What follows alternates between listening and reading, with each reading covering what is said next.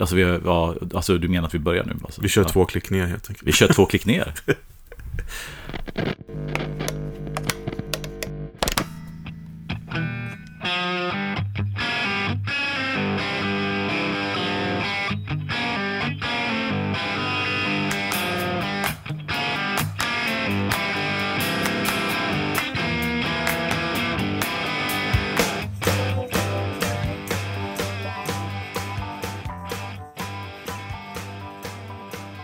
Ja, men då ska ni vara hjärtligt välkomna till ytterligare ett fantastiskt avsnitt av Ultimate Guitar Gear Podcast. Jag heter Ulf Edelön. Och jag heter Fredrik Egammar. Ja, men Fredrik, vad trevligt att ses igen här. Ja, men detsamma. Vi ska göra en uppföljning av veckans fölster förra veckan. Ja, precis. Vi fick lite så här, det sa vi också i avsnittet, att det här är ju ett kaninhål som man kan ge sig ner i djupare och ett träsk som man kan fastna i. Så att vi måste ta ett avsnitt om det. Precis, och vi pratar då om attenuators. Ja, och attenuators med varianter. Ja, men absolut. Eller om man ska så här spela på låg volym. Eller lägre. Eller? Ja, jag menar, det börjar, alltså en attenuator, det börjar ju med det. Men sen idag finns det ju massvis med varianter som har med live och inspelningar också. Ja, och jädra vad tekniken har gått framåt från det här resistiva motståndet som hade några lägen att välja på till den här IRs och med mera idag. Ja, men precis. Och den här sköna blandningen av analog och digital teknologi som faktiskt gör många av de här burkarna väldigt intressanta. Ja, men precis. Och både du och jag har ju använt oss av attenuators lite grann. Du använde ju frekvent förr i tiden, kan man väl säga. Ja, och det berodde ju på att jag är som sagt en Marshall-nörd, och då på den tiden så ville jag inte bygga in masterkontroller på mina gamla förstärkare. Och då antingen så, om man vill då åt den här slutstegskompressionen och den här overdriven som finns på hög volym och allt det här, så har man 2 val. Antingen så kör man på väldigt hög volym med allt vad det innebär. Eller försöker hittar man en lösning. Och just de här attenuators, jag vet inte vad det finns för ord på svenska. Vi kallar det attenuators helt enkelt. Ljudbroms. Ja. Så att jag var inne på de här första resistiva som kom. Inte första, men den här vågen som kom med Power Break från Marshall och Hot Plate från THD då. Exakt. Och en Hot Plate från THD använde jag i många år, och den var ju resistiv, så att säga. Men den var väl ändå precis andra vågen då. Den var ju betydligt, nu ska jag använda ett slitet ord, transparentare än vad powerbreaken var. Ja, jag kommer inte ihåg, liksom, jag kan inte tidsordningen där, men powerbreaken kan ha varit tidigare än THD, eller så var de ungefär samtidigt. Men före dem så kom ju, alltså om man säger så här, om man ska återkoppla till det lite grann, det Fölster sa, så att han sa ju det att när de här förstärkarna kom som hade varit på 50-100 watt så kom attenuators. Och det gjorde det inte riktigt, därför att 100 wattarna och sånt kom ju redan mitten på 60-talet. Det var ju för att man behövde 100 watt. Ja, och exakt. Och orsaken till att attenuators kom var ju av samma skäl som man inte behövde 100 wattare längre, nämligen att PA-tekniken blev bättre. Exakt. Så någonstans i slutet på 70-talet så hade PA-tekniken blivit så pass bra, monitorbiten och det hela, så att då blev de här 100 wattarna och 50 wattarna en belastning. Innan dess, alltså på 60-talet till 70-talet, då hade ju en backline, en vägg för att det var direktljudet ut. Men jag tror också att det hängde ihop med lite, killgissa lite, men också att man blåste jävligt mycket högtalare. Ja, det var nog många saker som gjorde det hela. För att man skulle få den här, man var tvungen att köpa på full volym för att få distorsionen, och då brände du ju 25 watts element på löpande band. Precis. Ja, oavsett så var det någonstans i slutet på 70-talet började bli mer och mer opraktiskt med att blåsa på en 100 watts Marshall. Så att de första som kom, det fanns en burk som heter Altair. Kommer du ihåg? Altair PV5 tror jag. Som jag trodde ett tag att det var den här klassiska, om ni som är med känner till gamla Boston-gitarristen. Tom Scholz heter han, va? Ja. Han gjorde en som heter Power Soak. Den blåa. Just det. Men faktum är att den här Altair PV5 var nog egentligen först. Jag tror den kom i slutet på 70-talet, och den här Scholz Power Soak kom i början på 80-talet. Men jag tror att det var den här Power Soaken som blev den första kommersiella, när folk började, man såg folk börja köpa den. Ja, vi pratar om den här Marshalls svarta kub, eller hur? Nej, det är powerbreaken. Ja. Utan Schultz. Alltså men jag menar att det var då det liksom vart gemenemans... Ja, exakt. Det var andra vågen man så kallar det. Ja. När Marshall gjorde den, för Schultz var ett sånt företag som gick lite grann under radarn. De hade ju den här, vad heter den nu igen, den här lilla miniförstärkaren. Miniförstärkaren? Ja, den här lilla blåa som man hade istället för, innan zoomen kom, som var den första. Ja, tack.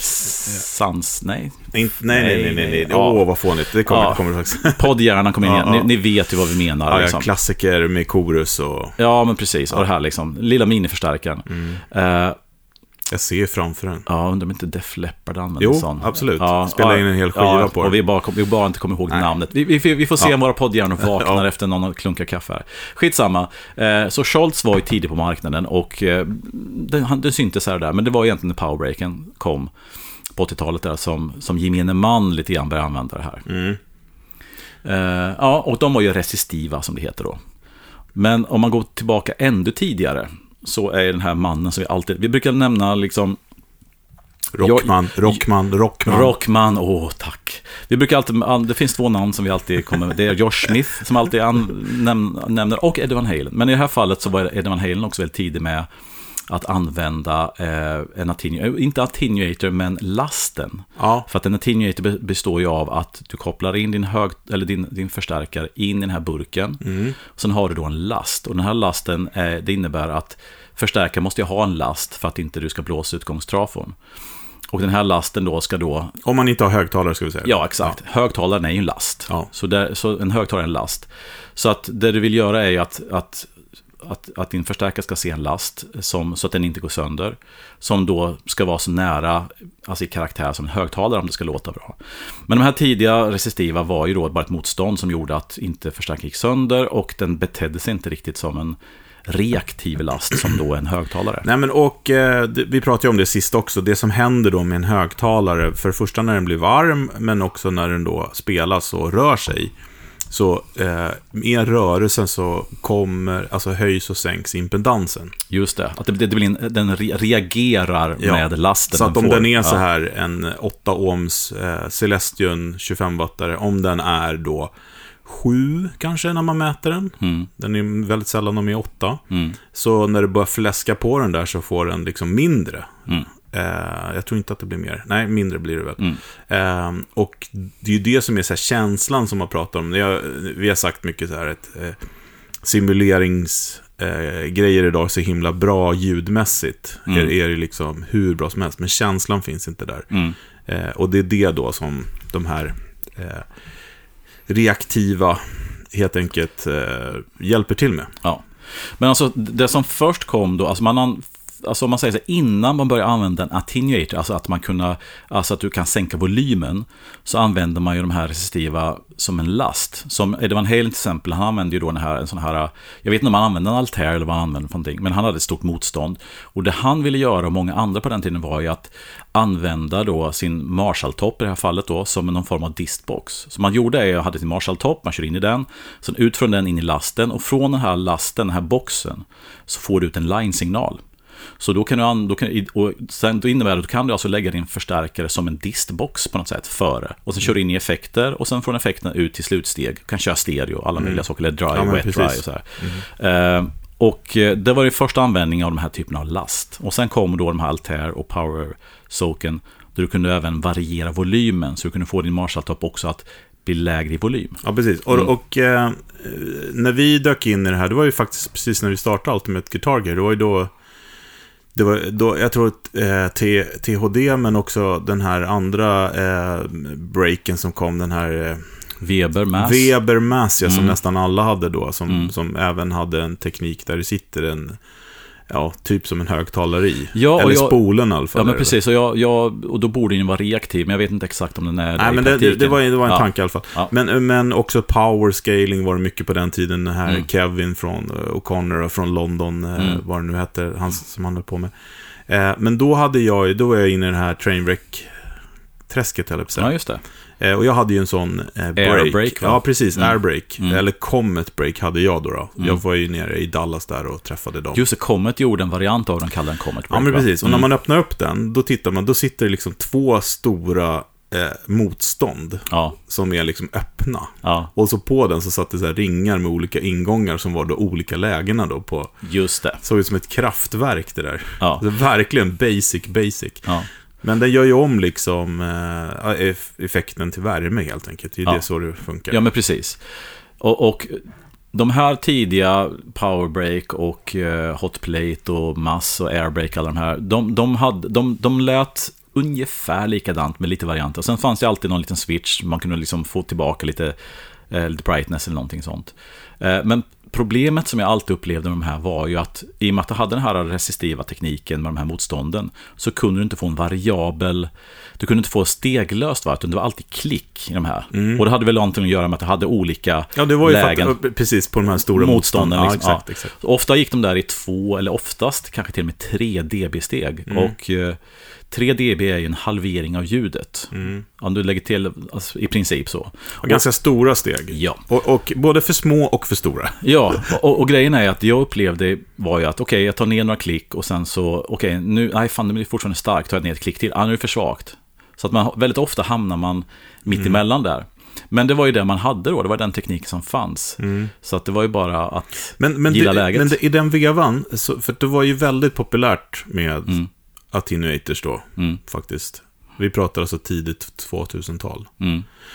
Då kom ju den här Ultimate, vad heter den? Ultimate Attenuator heter det. Ultimate Attenuator, precis. Som var en ganska stor låda med Marshall-style och hade så här plexifront och såna här grejer. Och den var ganska väldigt dyr. Jag tror inte det fanns att köpa i Sverige, man var tvungen att importera själv. Just det. Och den var steglös, va? Den var steglös, men av den orsaken att... precis. Att det var ju ingen attenuator egentligen, utan det var ju en reamping.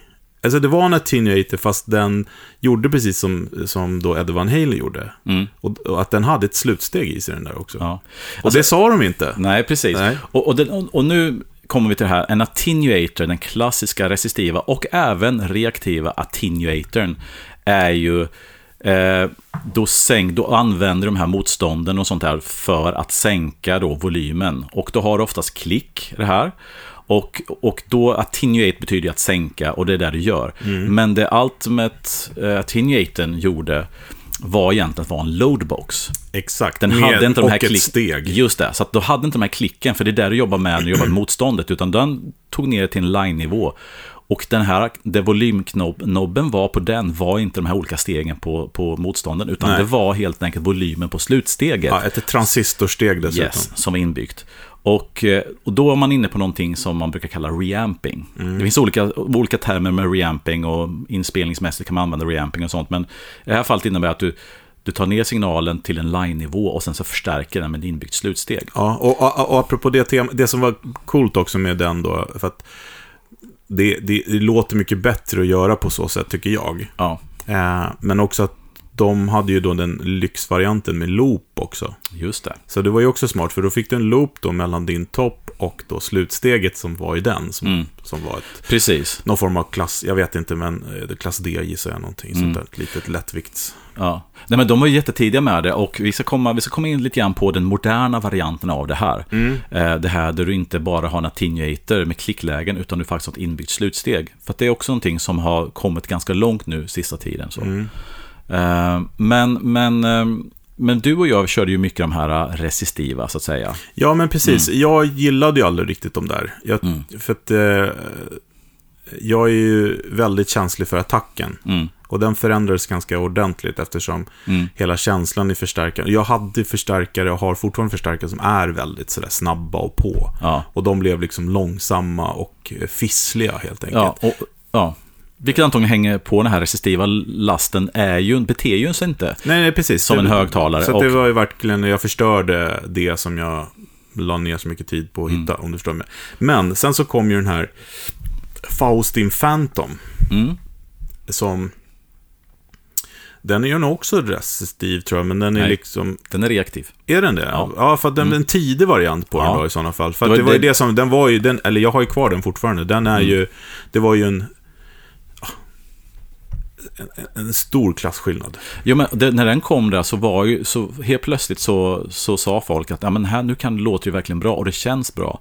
Och jag är ganska säker på att den är reaktiv. Det kanske någon lyssnare kan rätta mig om jag har fel, men jag tror det. Och det var just det som gjorde grejen, för att den hade nästan exakt samma funktioner och klicklägen och allting sånt som till exempel en hotplate hade.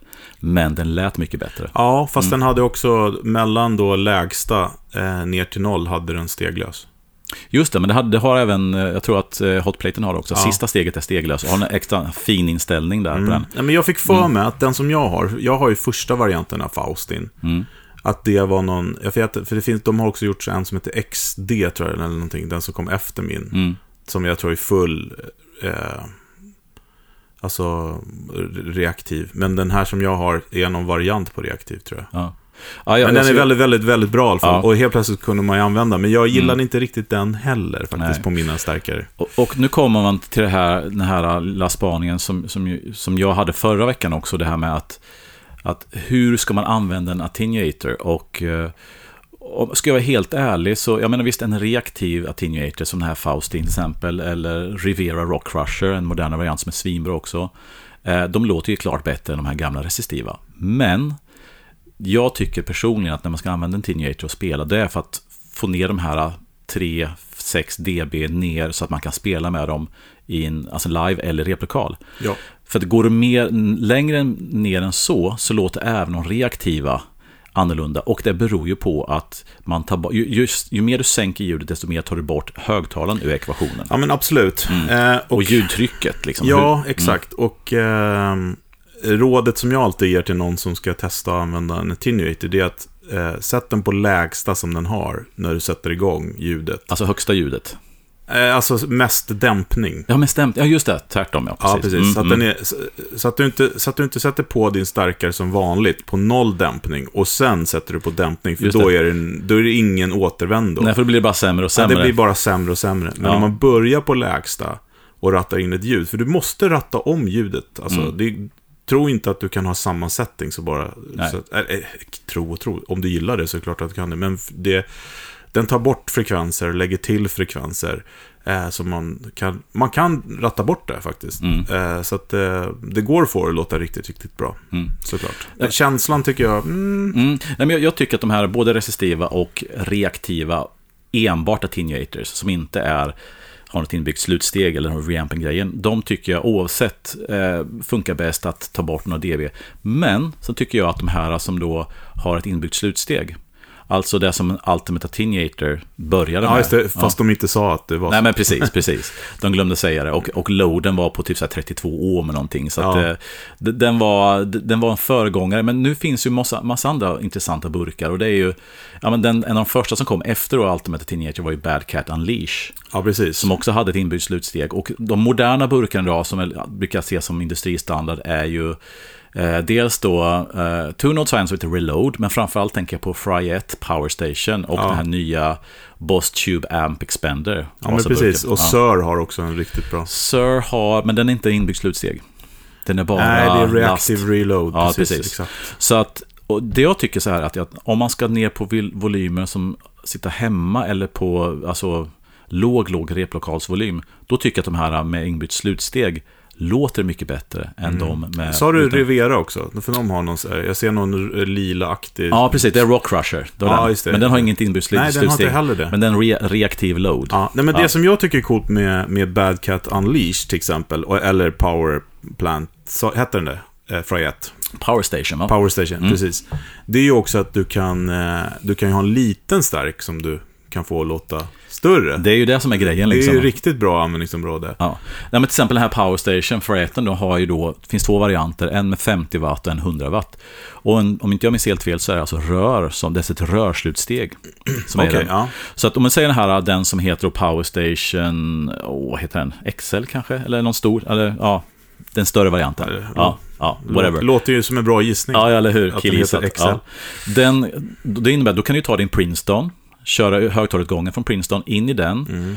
Dessutom har en loop, så du kan alltså lägga dina delay och reverb efter Princetonens slutsteg. Och sen kan du köra ut den här i en 412, så du kan få Princeton-soundet med delay efter slutstegsdisten och låta stor som en plexi. Om man nu vill gå åt det hållet. Ja, precis. Så att det är det som är intressant när du har ett inbyggt slutsteg, att du kan både sänka volymen förstås, men du kan också trycka på mer. Jo. Om du har för lite headroom, till exempel en Princeton eller en Deluxe eller en liten Champ kanske, som man tycker det låter ascoolt hemma liksom. Ja.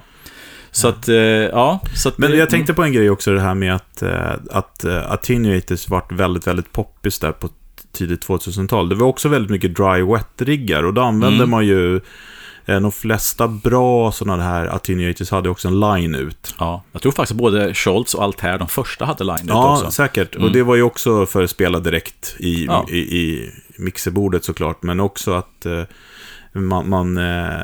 man fick stärkan att driva lite på lite mera gain, kanske inte fullt alla använde, utan kanske bara lite mer en Deluxe till exempel. Ja, och så kunde du då ta line-utgången från den och köra wet då, med alla effekter på sina. Det var ju väldigt poppis. För att det var ju också, Mike Landau hade ju en egen lösning på det där, kan man säga. Ja, han tog det lite vidare. Ja, men jag vet Larry Carlton gör likadant också. Så det de gör, de mickar ju alltså de har ju en vanlig stärk då, och sen så mickar de den stärken och in i en mixer eller mic preamp, ja, precis. Och sen till dry wet. Ja, just det, och sen till sina effekter, så de får line-signalen går, alltså tar en line ut från en stärk, ja men då är det ju, då får du inte med högtalaren, då får du inte med högtalarens karaktär, men mickar du upp högtalaren och sen så kör den in i en mic preamp och får ner på line-nivå och sen in i effekterna och slutsteg eller vad man har för någonting i 2 left-right. Då gör man det, då har man gjort det lite mer avancerat. Men det är ju mäckigt. Men som du säger liksom, det lät jäkligt bra. Ja, jag vet. Men har en hotplate på din Marshall-topp och sen så använder du till exempel hotplaten för att sänka alltså din Marshalls på lite lägre volym, men så skickar du en line ut till den genom dina delay och sen så till ett slutsteg, och sen så har du då helt plötsligt världens bästa wet rig. Det tyckte jag också. Vi ska komma fram lite till idag då, liksom. Idag finns det ju massa dunderburkar, men jag tänkte så här, jag vet att Göran Elmqvist på Sound of Silence säljer den här Ampete, där du kan ha liksom, jag tror lilla modellen är 5 toppar och 4 lådor eller 5 lådor också. Alltså att du kan kombinera då vilken låda, vilken topp hit och dit. Och den är ju så också så himla smart att där kan du också sätta en attenuator istället för en högtalare, så att säga. Ja. Precis centralt då, så att säga. Som är otroligt bra också. Så du kan säga, ja, precis, du har den här, det är som en mix, en högtalar förstärkare mixer liksom. Ja, precis. Ja.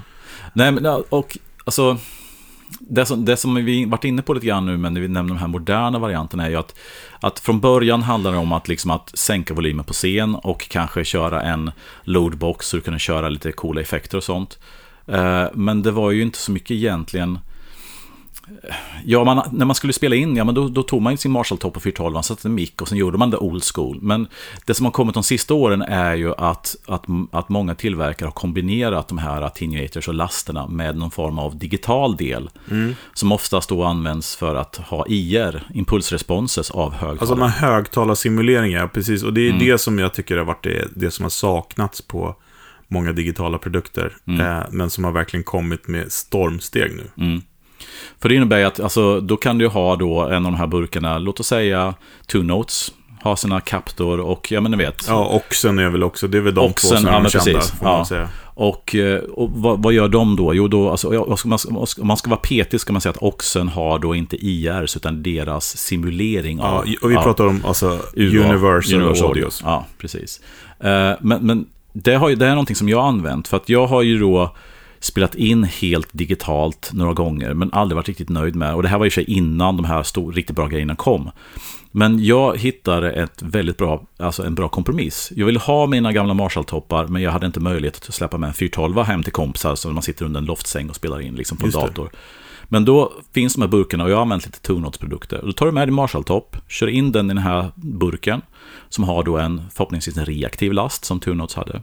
Så att känslan i det hela och hela signalvägen från gitarren ut ur förstärkaren är analog. Sen går in i burken och då omvandlas den digitalt och går in genom en IR där du kan då placera mikrofonen och byta olika typer. Så du kan mecka med, jag vill ha en 412, jag vill ha öppen 112 och sånt. Sen ut från den då in i ljudkortet och sen in i DAW:en då.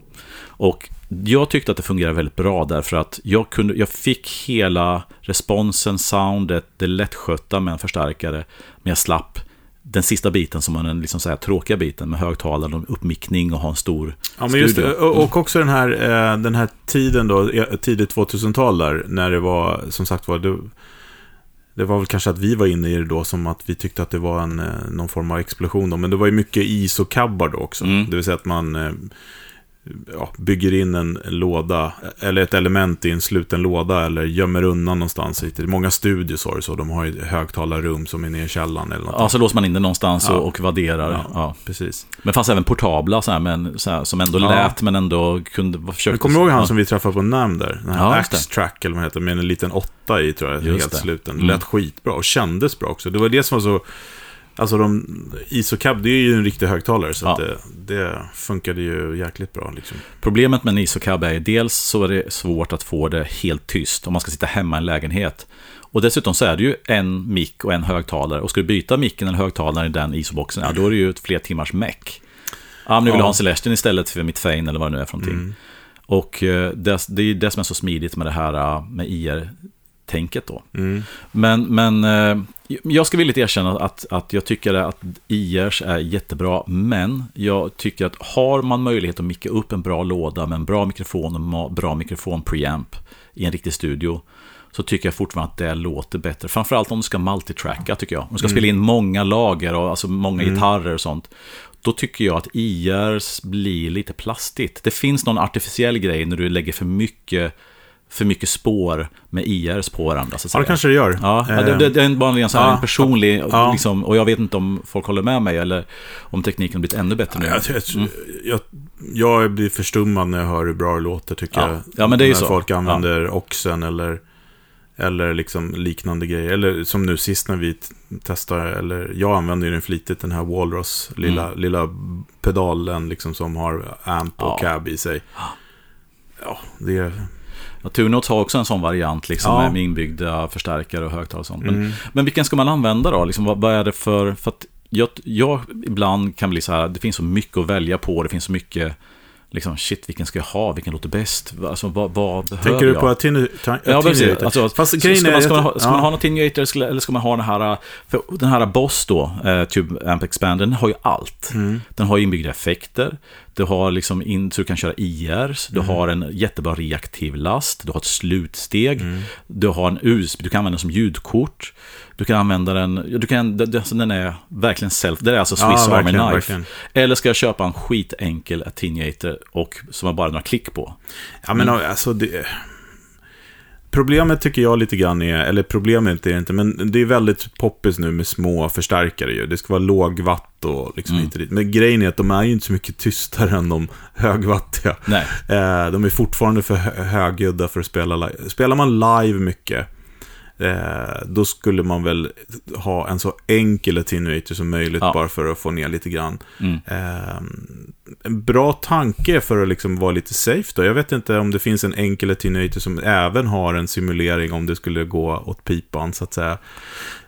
För att liksom har en line ut, om man säger så här, ett önskemål, och det här finns säkert redan, det är bara jag är inte in the market just nu, men en enkel attenuator, men som också har högtalar-sim på line ut.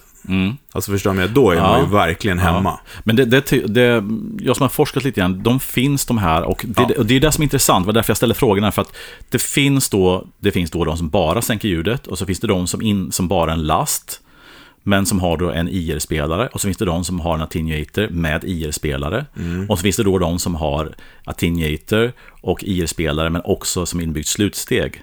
Så att det finns, alla de här varianterna finns där ute, och jag tror att man måste, jag tror, för att svara på min egen fråga, tror jag att man måste sätta sig ner, vad är det jag behöver? Ska jag spela in med den? Låt oss säga att du sitter med Apollo-ljudkort från UA, men då kanske den också är smart om du bara ska spela in, för att attenuatorn har bara 5 steg. Verkligen, och du kan använda alla pluggar. Ja, men precis, jättebra. Ska du liksom bara repa med och sänka volymen, men då är nog kanske, då kan ju till och med en powerbreak, en hotplate funka bra, eller en enkel attenuator. Live, ja, absolut. Och sen finns det då, ska du använda den live och då vill kunna sänka ljudet lite grann så att du har lite medhörning, men samtidigt som du skickar en tåt till front of house med en IR på, så att front of house-tekniken kan då sköta ljudet helt separerat från där ljudet du har på scen. Ja, då finns det andra burkar för det. Så att, Nej, men jag tycker så här, hur viktigt är anslaget det är det första jag skulle gå på. Att hitta en produkt som gör att min förstärkare känns som min förstärkare även när den är dämpad, så att säga. Det är det jag skulle gå på. Och sen så självklart, det var som jag sålde min HX-stomp för att men jag använder inte så mycket, och nu när jag kör den här Walrusen istället så funkar den ändamåls bättre för mig. Men den har ingen ljudkort. Nej, men precis. Så att ska jag spela in måste jag använda ett ljudkort. Nu hade jag det, eller vi har det när vi spelar in podden, så det går alldeles utmärkt att köra in också. Men jag sitter inte och spelar in så mycket hemma heller. Nej. Men hade jag gjort det, då hade jag nog köpt. Jag hade nog köpt det också, tror jag. Jag vet inte. Men precis som du säger, det här med hur det känns när man spelar anslaget och hur gitarren och framförallt förstärkaren reagerar med lasten.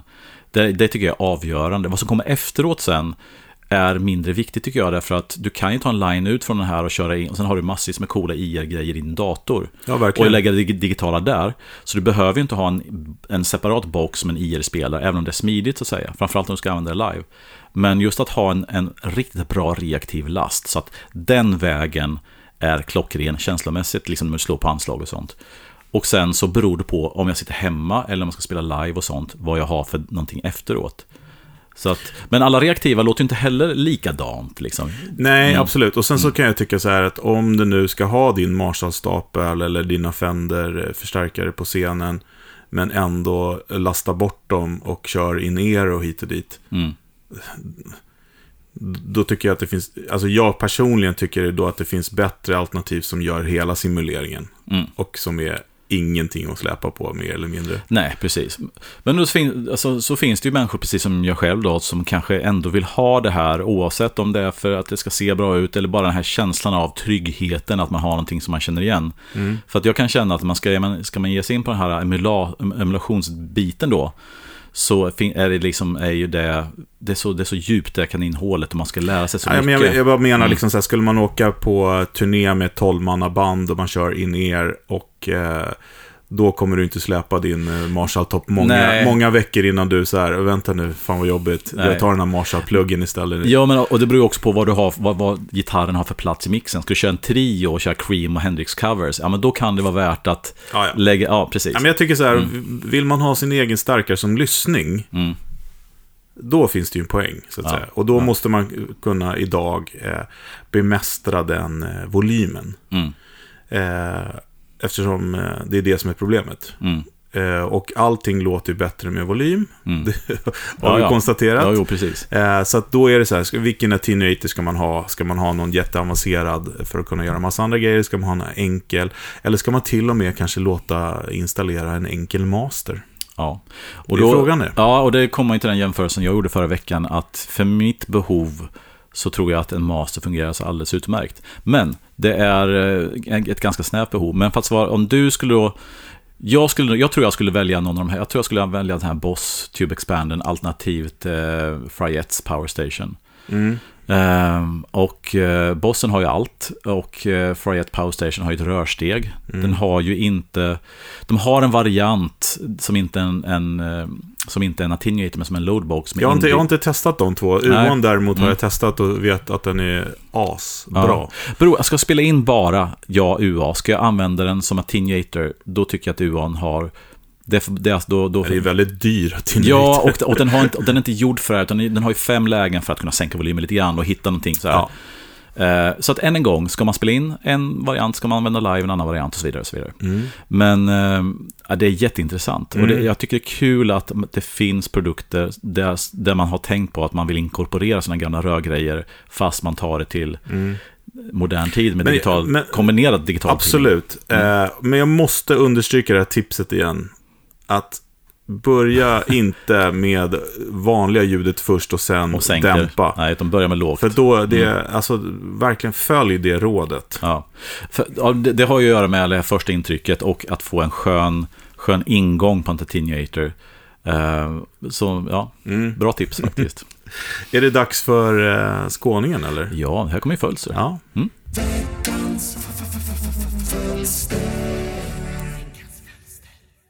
Sådär då var vi tillbaks i södern. Och idag ska vi snacka Capo Duster. Ja, Kärt barn har många namn. Inte känns det så rock'n'roll kanske. Eller? Vi ser. Behöver jag förklara vad ett capo är för någonting? Jag tror inte det, men jag tänker att grundtanken med ett capo är väl att man snabbt ska kunna byta tonart för en någon slags följd. Säger man så? Är det tonart man byter? Man kan flytta en följd upp och ner tonsteg på halsen då ganska enkelt utan att behöva helt flytta om en ackordföljd till exempel. Det kan ju vara smidigt. Men det kan ju också ge gitarren ett annat sound. Öppna strängar på en gitarr i öppna ackord har ju en viss klang. Men strängar som ligger mot ett band har ju en annan klang. Är det lite som till exempel nollband gör då? Kanske att man har den här klangen hela tiden. Jag vet inte. Ni får gärna berätta om nollband. Det kanske är ett annat avsnitt. Men det kan vara en bonus här till exempel. Men med ett capo i alla fall, då får man ju ett annat sound då. Man hamnar ju automatiskt såklart i ett mer eller mindre högre register också. Det blir ju lite så här tenorgitarr. Jag tänkte på den andra, vad heter den andra? Ja, men det finns ju sån här mindre gitarrer som har en annan skallängd som får en annan klang, och lite där närmar man ju sig när man kör ett capo. Jag tycker det här är väldigt kul. Det är ett härligt sound. Det kan ju passa väldigt bra för fingerspel kan jag tycka. Men framförallt det här då att man får en helt annan klang i gitarren när man använder ett capo då. Det känns som att massor av musik som jag har levt med sedan tonåren nyttjar det här. Alltså att hitta den här andra klangen då.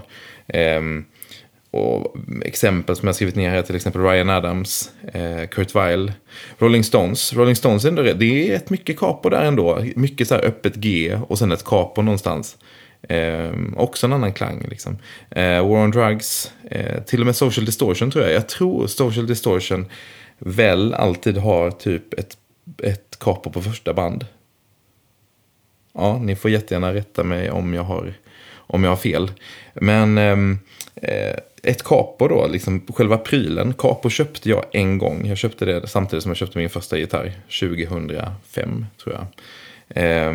För det vill jag ha direkt. Och det är en sån här enkel med fjäder som man håller ihop den och så öppnar den sig och sen kan man sätta den på halsen. Jag vet också att det finns sådana som är mer som en klämma typ, men nej, det här är en sån med fjäder. Ja, behöver man bry sig mer om capo än så? Eller? Antagligen behöver man väl det, speciellt då eftersom att vi bryr oss om allting här, den sista procenten. Men vad finns det för capon liksom? Vilka föredrar ni? En grej med capo som jag har tänkt på och som har förbryllat mig lite grann är att men även ganska små bends, för mig i alla fall, gör att strängen då flyttar sig och fastnar i ett läge under kapot. Om ni förstår, strängen åker under gummit på kapot och hamnar längre upp, vilket gör att allting blir ostämt. Finns där kapon som håller stämningen bättre. Samtidigt tänker jag att har man ett capo som trycker väldigt hårt ner mot strängarna, då ökar det ju också i pitch, vilket gör att sätter man capo på till exempel, ja, jag vet inte, det kvittar, andra band, då kommer det ju inte vara som att det egentligen är på andra band, utan det kommer öka pitchen lite om det trycker så hårt att det ska hålla strängarna bättre. Kanske, upplys mig, för att jag tänker, man ser ändå ganska ofta folk spela med kapon och bända, och det verkar ju inte vara ett problem. Så antagligen har jag inte Rolls-Royce kapot i min arsenal då. Men som sagt, vilka kapon gillar ni? Och jag vet ju en poppis variant som har synts rätt mycket sista åren är ju det här kapot som Ariel Posen och Joel Landret använder som, alltså jag vet inte vad det heter faktiskt, men det sitter ju liksom uppe vid, eller förlåt, det behöver inte sitta där, men man kan ju förvara det uppe ovanför översadeln, alltså mellan stämskruvarna och översadeln, och den sitter ju runt hela halsen. Och så kan man snabbt flytta den. Man kan väl flytta den svinsnabbt, men så sitter den liksom säkrad på halsen. Jag vet inte vad den här typen av capo kallas. Lite coolt. Det är nog inget sånt jag vill ha, men jag kan tänka mig att vi har några lyssnare som använder det här. Ni får gärna berätta om vad det heter och vad fördelarna är. Förutom då att man kan som sagt förvara det smidigt där uppe. Jag brukar ibland i och för sig klämma mitt capo uppe på huvudet liksom. På en Gibson-skalle så mellan stämskruvarna, och på ett Fender-huvud så kan man ju sätta det längst ut på toppen. Det funkar också. Men som sagt, använder ni capo, och i så fall i vilket syfte? Är det då att som sagt snabbt kunna flytta upp och ner tonsteg, eller är det för att få den här andra klangen?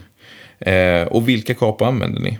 Och är det kanske någon som använder den här lite mer alternativa varianten som jag tror kallas för Spider capo, som då kan trycka an olika strängar på olika band. De ser ju helt galna ut.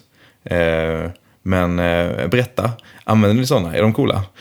Sådana kan man väl använda då, tänker jag nu. Jag tänker högt liksom samtidigt här. För att kanske sätta en gitarr i någon slags öppen stämning rätt snabbt utan att dra någonting i stämskruvarna. Ja, berätta.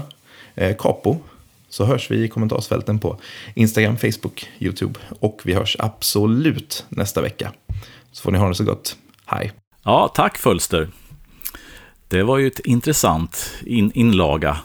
Klang. Hur många gånger sa han klang? Ja, jag vet inte. Många. Kling och klang.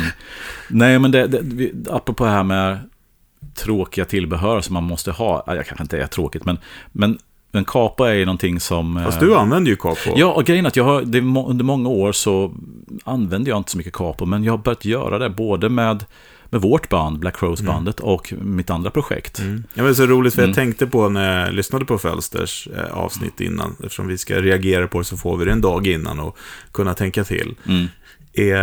Capo för mig, det var så här, och vad kul Fredrik att du började spela gitarr, här får du en present, så fick jag ett capo. Typ så. Eller paketsträngar eller capo. Ja, eller ett slide-rör eller någonting. Och jag tror jag har haft ett capo liggande i mitt case tidigare i hela livet. Ja. Jag har aldrig använt capo. Nej. Aldrig. Och grejen är, det intressanta är att jag har ju också varit i det läget som du säger, men sista åren har jag börjat använda capo, och jag har börjat komma till ett läge där jag vill ha någonting som fungerar lite bättre. För de caposarna jag har som jag använder är de här klassiska, man klämmer, med en ganska kraftig fjäder. Ja. Du trycker ihop den och sen sätter den över och sen släpper du, och sen så har du då ett konstant tryck. Det ser ut som en sån här papegojfågel. Ja. Näbben liksom. Ja, men precis. Och det innebär ju då att du har ett tryck som du inte kan variera, utan den bestäms av den här ganska kraftiga fjädern. Vilket innebär att har du då en gitarr med höga band så får du en ganska stor stämningsförändring. Alltså alltid när man sätter lite capo så måste man ändå liksom stämma efter massa tid capot. Men ju högre band du har, ju hårdare fjäder, desto mer trycks strängarna ner just efter bandet. Vilket gör att tonen och stämningen altereras. Men det finns ju en uppsjö med capos, alltså dyra och billiga och sneda och vinda, höll jag på att säga. Och den Spidern som han nämnde är ju cool också. Ja, men precis. Nej, men, så jag har ju forskat lite grann i det här liksom, alltså jag vill gå vidare i min capo-utveckling. Och faktum är att när jag jobbade på For Sound på den tiden så fick jag prova en capo som jag tyckte var genialisk. Som jag då inte har köpt, men jag måste liksom återbesöka den. Vad är det spännande? Det är ett märke som heter G7 eller G7. De har en capo-serie som heter Performance. Och nu har det kommit en variant som heter Performance 3.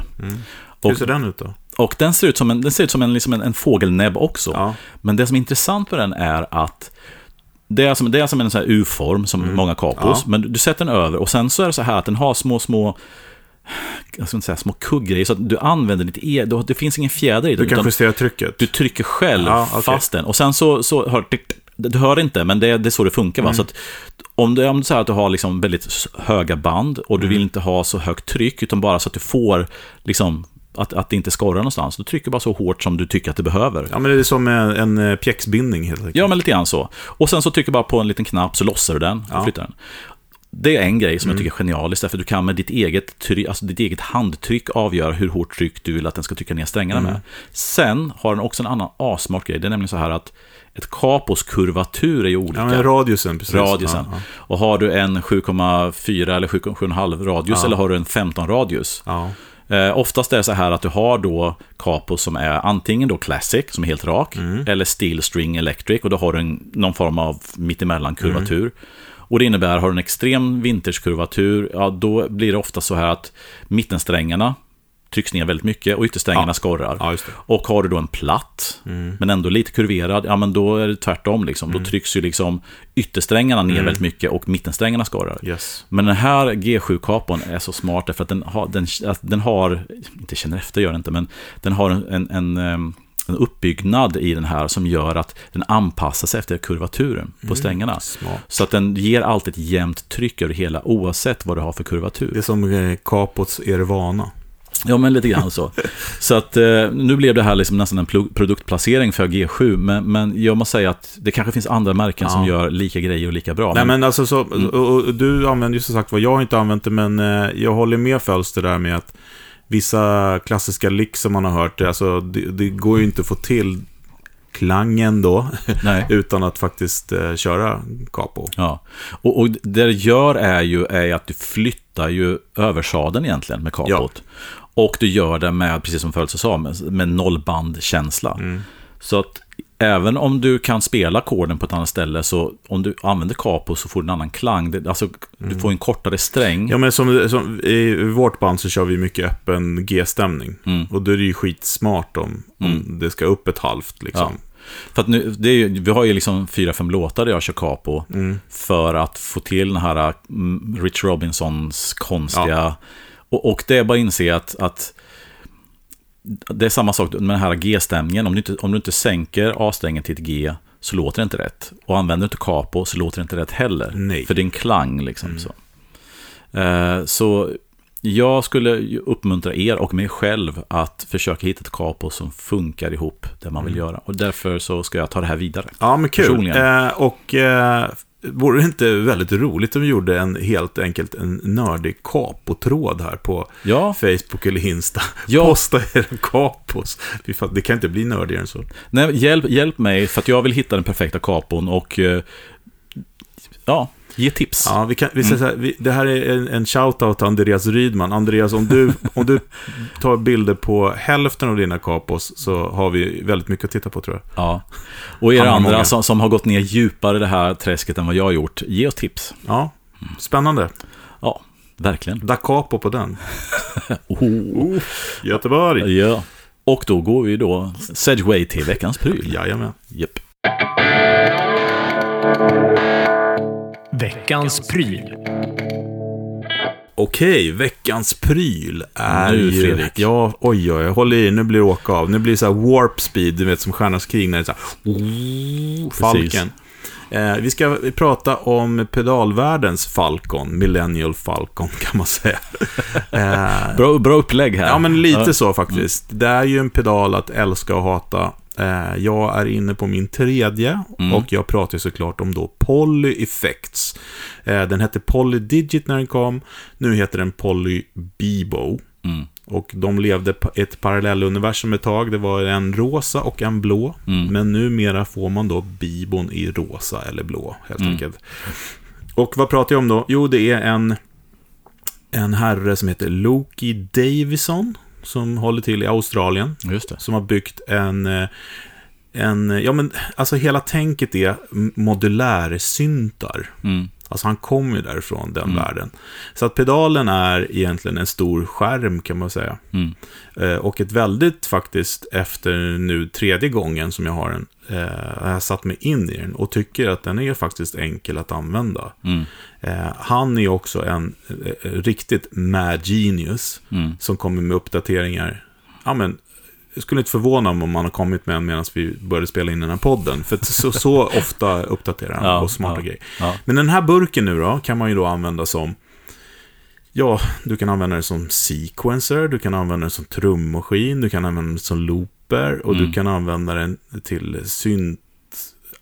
Allting egentligen, men den har också fantastiska effekter. Den har IRs, den har cabsim, den har ampsim. Alltså den har allt du kan tänka dig. Det svåra med den, det är att man startar blankt. Just det. Och att det är så att du måste bygga upp ditt delay. Du måste lägga till LFO:er som ändrar det. Du måste lägga till EQ om du vill runda av liksom studsarna. Du måste sätta en parallellkabel då, virtuellt då, om du vill ha liksom inte bara allt gå igenom. Du måste sätta en mixer om du ska mixa den tonen hit och dit. Så att, som jag då, som inte kan någonting om det där egentligen. Alltså hur man jobbar sådär liksom, med filter och frekvenser och sånt, har jag verkligen fått sätta mig in i det. Men nu tycker jag att nu har jag fått grepp om det.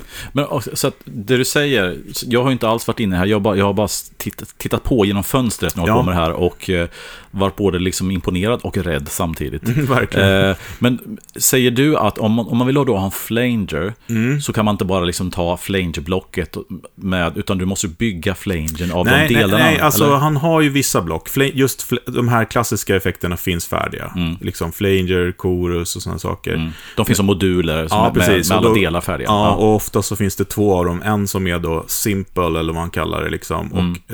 Och en som har liksom oändliga möjligheter. Ja, just det. Men lik förbaskat, om du vill liksom modulera någon studs eller någonting, då måste du liksom bygga upp det själv. Ja, just det. Signalvägen, alltså de här delarna av effekterna kan du stycka upp och placera på olika ställen i signalkedjan. Precis. Jag har ju ett sån här Discovery delay som har fantastisk modulering. Jag försökte göra ett sånt när jag bara satt och liksom lärde mig pedalen.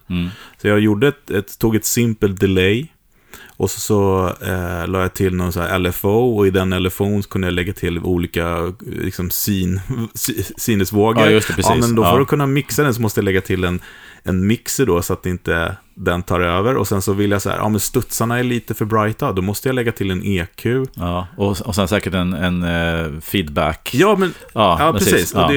Och det är riktigt, riktigt coolt. Men det är också ett pedagogiskt sätt att, även om det är liksom en väldigt hög tröskel, så innebär det också att du lär dig ju, okej, det är så här ett delay fungerar, och det är så här. Det är därför det här delayet låter så här. Ja, men verkligen. Jag har lärt mig så jävla mycket på den här. Och sen så är den ju midi-styrd också. Vilket gör då att du kan tända på av de här olika blocken via midi. Och det var ju därför jag skaffade den här gången också. För att mitt nya bord har midi-hjärta, så att säga. Vad var det du sa? Vi måste alltid nämna Josh Smith. Ja. Han har ju en sån här. Ed Van Halen, Josh Smith ska alltid namedroppas i varje avsnitt. Ja, precis. Men också Ariel Posen. Använder de här. Jag tycker att den är cool. Den låter väldigt bra. Så reverben i de här är ju helt magiska faktiskt. Det är en stor hög tröskel, ska jag säga, att komma igång kanske. Men kan du pilla, men så kan det bli väldigt, väldigt bra.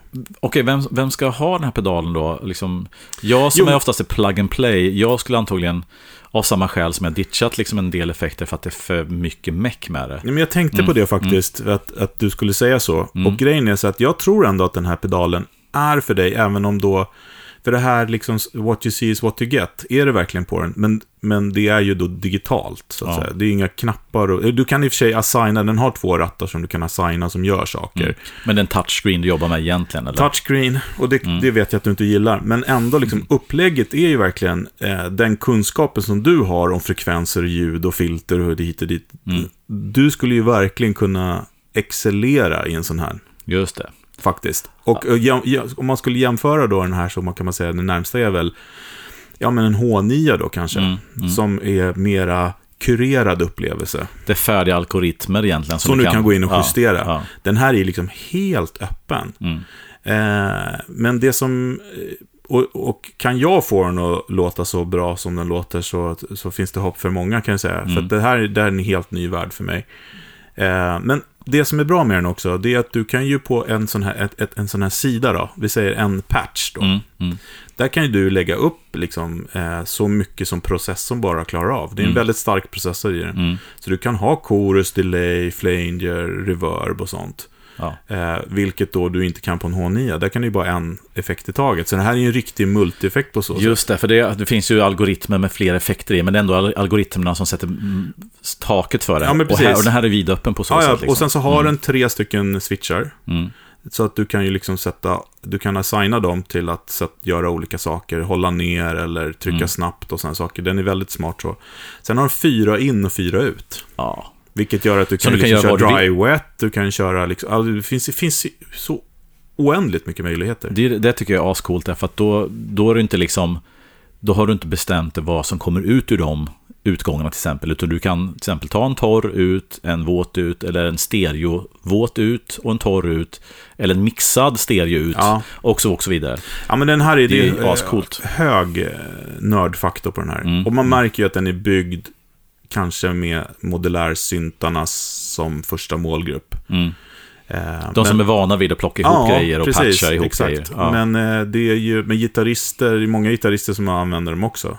Just för att den låter bra. Och den har ju massa så här sjuka, som alla de här Chase Bliss-pedalerna med random modes och hit och dit. Men jag har använt den ganska mycket för att den har en jättebra looper i sig. Så jag sitter liksom övar och spelar och sånt och bygger drömlandskap. Minus är att den inte har hörlursutgång, tycker jag. Det tycker jag är... Och det går inte att assigna det går säkert. Alltså, jag lovar att man kan göra det. Men det finns ingen som färdig, utan då kanske man får... Då måste jag bygga en. Ja, men bygga en till alla patcher. Jo, absolut. Nej, men jag testade faktiskt att sätta bara hörlurarna in i utgången. Och det funkade också. Så att... men den är häftig. Ja. Och alltså förvånansvärt billig. Alltså det är billigare än en H9. Ja. Och jag tror den kostar 4-5 tusen spänn. Ja. Och det är en riktig jäkla dunderburk. Och den här det här blir liksom en del av mitt satellitbord som jag har tjatat om hela tiden. Ja, jag håller på att bygga. Jag väntar på strömförsörjning faktiskt. Det är det som är problemet. Den drar mycket ström, den här. Så att det har dykt upp lite bra strömmar till salu begagnat. Men jag måste köpa en ny faktiskt, för att den behöver över 500. Så att, ja, men det är väl det som är grejen med alla de här moderna DSP-pedalerna, att de är ganska hungriga efter ström. Exakt. Och den här är riktigt kraftig sådan. Så att... Får jag ställa en fråga om det här med att ha en så engagerad designer som han Loki är då, att det hela tiden kommer uppdateringar, men är det enbart att vara godo, eller kan man ibland... Nej, jag tycker det är kul, men det går ju emot den här kurerade upplevelsen att något ändras hela tiden. Jag kan bli lite stressad av det. Och nu kommer en till uppdatering, och vad händer nu? Ja, då kan man göra det här. Ja, precis. Det blir så FOMO hela tiden, fear of missing out liksom. Vad händer nu? Men det som är bra, det är väl att jag är med i den här polygruppen på Facebook, att så fort det är något minsta lilla knas, då är han in och fixar till det. Ja, men det är väl också det här, i och med att han är så nära sin användare, att har man ett önskemål, skulle kunna göra så här, så verkar det som att han är väldigt snabb med. Ja, han tar det som en utmaning bara och fixar det. Men det är ju också coolt. Nu pratar jag om pedalvarianten då. Och han har också en samma produkt, fast i Eurorack-format som heter Hector. All right. Som kanske de som håller på med modulärsyntar då, alltså fysiska modulärsyntar, kanske väljer den istället för pedalen. Ja, just det. Nej, men den är cool. Jag tycker testa den. Kvaliteten på ljudet är fantastiskt. Gött. Polyeffect heter Polyeffect.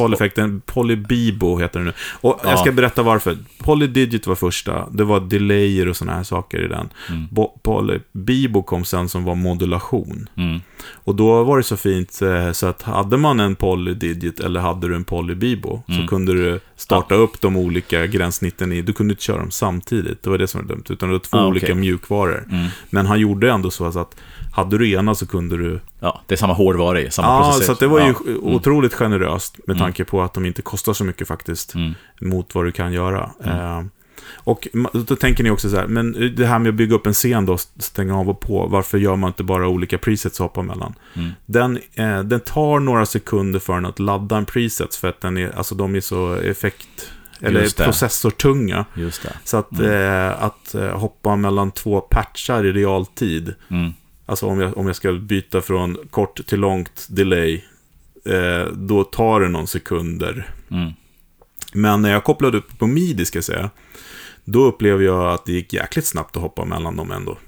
Men det beror ju på hur mycket man har på sin scen också. Det sitter en sån här processormätare så du ser så här, nu kan inte jag lägga på mer på den här för då kommer det börja glitcha liksom. Jag tror att det är samma sak som Eventide hade på sina stora rackburkar, att preset-bytena tog lång tid, men inom ramen för preseten kunde du göra massa olika, så du kunde slå av liksom via CC-meddelande inom ramen för en preset och använda en preset inom preseten så att säga. Men precis, så att det är ni som håller på med MIDI så är det ju inte det är control change man får göra då. Och inte program change. Ja, just det. Program change är mellan olika presets, men i den så jobbar du då med control change. Ja, slå av på olika delar. Block helt enkelt. Ja, men superintressant, den är kul. Verkligen. Ja. Du får visa mig lite grann och show me the light. Absolut. Men tack för idag. Ja, men tack så hemskt mycket för alla som har lyssnat. Ja. Och slå oss på huvudet, ge oss feedback, kommunicera med oss på sociala medier. Gärna. Yes. Hallå. Hej då.